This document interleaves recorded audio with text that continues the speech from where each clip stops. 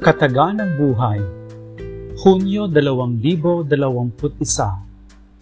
Hango sa Ebanghelyo ni Mateo, Kapitulo 7, Talata 21. Hindi lahat ng tumatawag sa akin ng Panginoon, Panginoon ay papasok sa kaharian ng langit, kundi yaon lamang nagsasagawa ng kalooban ng aking Amang nasa langit. Ang mga katagang ito mula sa mabuting balita ayon kay Mateo ay nasa huling bahagi ng dakilang pangangaral sa bundok, kung saan matapos ipahayag ni Jesus ang mga mapapalad, inaanyayahan niya ang mga nakikinig na kilalanin ang pagiging malapit ng mapagmahal na Diyos at itinuturo kung paano tayo dapat kumilos bilang tugon sa pagmamahal niya. Ang matuklasan sa kalooban ng Ama ang daan upang makamit ang ganap na makikipag-isa sa Kanya, sa Kanyang kaharian. Hindi lahat ng tumatawag sa akin ng Panginoon, Panginoon ay papasok sa kaharian ng langit, kundi yaon lamang nagsasagawa ng kalooban ng aking Amang nasa langit. Subalit, ano ang kalooban ng Diyos? Paano natin ito malalaman? Ibinahagi ni Chiara Lubick ang kanyang natuklasan sa ganitong paraan. Ika niya, ang kalooban ng Diyos ay ang tinig ng Diyos na patuloy na nangungusap sa atin, nag-aanyaya sa atin. Ito ay isang sinulid, isang ginintuang hibla ng Diyos na naghahabis sa kabuuan ng ating buhay sa mundo at sa kabilang buhay. Ito ang pamamaraan ng Diyos upang ipahayag ang kanyang pagmamahal, isang pagmamahal na humihingi ng tugon upang maisakatuparan niya ang mga kahangahangang bagay sa ating buhay. Ang kalooban ng Diyos ay kung ano ang nararapat nating buhay, ang tunay nating pagkatao, ang ating kaganapan.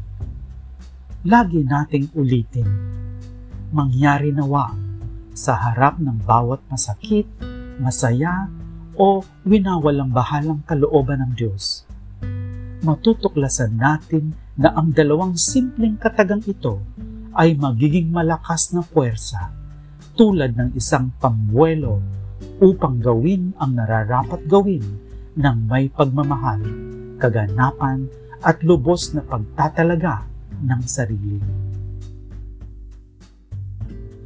Sa bawat sandali, bubuuin natin ang kahanga-hanga, natatangi at di mauulit na mosaiko ng ating buhay na naisip na ng Panginoon para sa bawat isa sa atin. Katulad ng bumuntit makukulay na bulaklak na nagkakaroon ng halaga kung titingnan mula sa walang hangganang kagandahan ng kalikasan.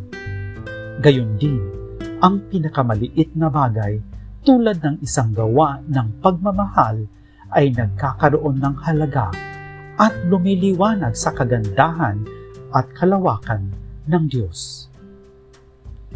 Hindi lahat ng tumatawag sa akin ng Panginoon, Panginoon ay papasok sa kaharian ng langit, kundi yaon lamang nagsasagawa ng kalooban ng aking Amang nasa langit. Ayon sa mabuting balita, ayon kay Mateo, ang namumukod tangi sa lahat ng batas ng Kristyanismo ay ang habag, na siyang katuparan ng bawat gawain ng pagsamba at pagmamahal sa Panginoon. Ang katagang ito ay nakatutulong sa ating personal at malapit na ugnayan sa Diyos na maging bukas sa kapatiran sa pamamagitan ng mga konkretong paggawa. Hinihikayat tayo nito na lumabas sa ating sarili at maghatid ng pakikipagkasunduan at pag-asa sa iba. Isang grupo ng kabataan mula sa Heidelberg, Germany ang nagbigay patotoo. Paano namin maipararanas sa aming mga kaibigan na ang susi sa kaligayahan ay nakasalalay sa pagbibigay ng sarili sa iba? Dito namin sinimulan ang aming gawain na tinawag naming isang oras ng kaligayahan. Simpleng ideya ito. Pasayahin ang isang tao kahit isang oras sa isang buwan. Nagsimula kami sa mga taong sa tingin namin ay higit na nangangailangan ng pagmamahal. At kahit saan namin gawin ito, maluwag ang pagtanggap sa amin kung kaya't sa di inaasahang pagkakataon, naroon kami sa liwasan, nagtutulak ng wheelchair para sa mga matatanda o sa hospital, nakikipaglaro sa mga bata, o sumasali sa sports ng mga may kapansanan. Tuwang-tuwa sila, subalit tulad ng ipinangako ng gawain nito, mas lalo pa ang kaligayahan namin.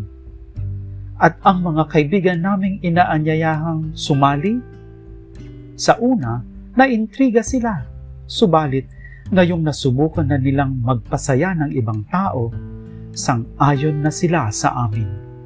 Ang kaligayahan ay maaaring ibigay, at higit pa rito, maaari itong madama.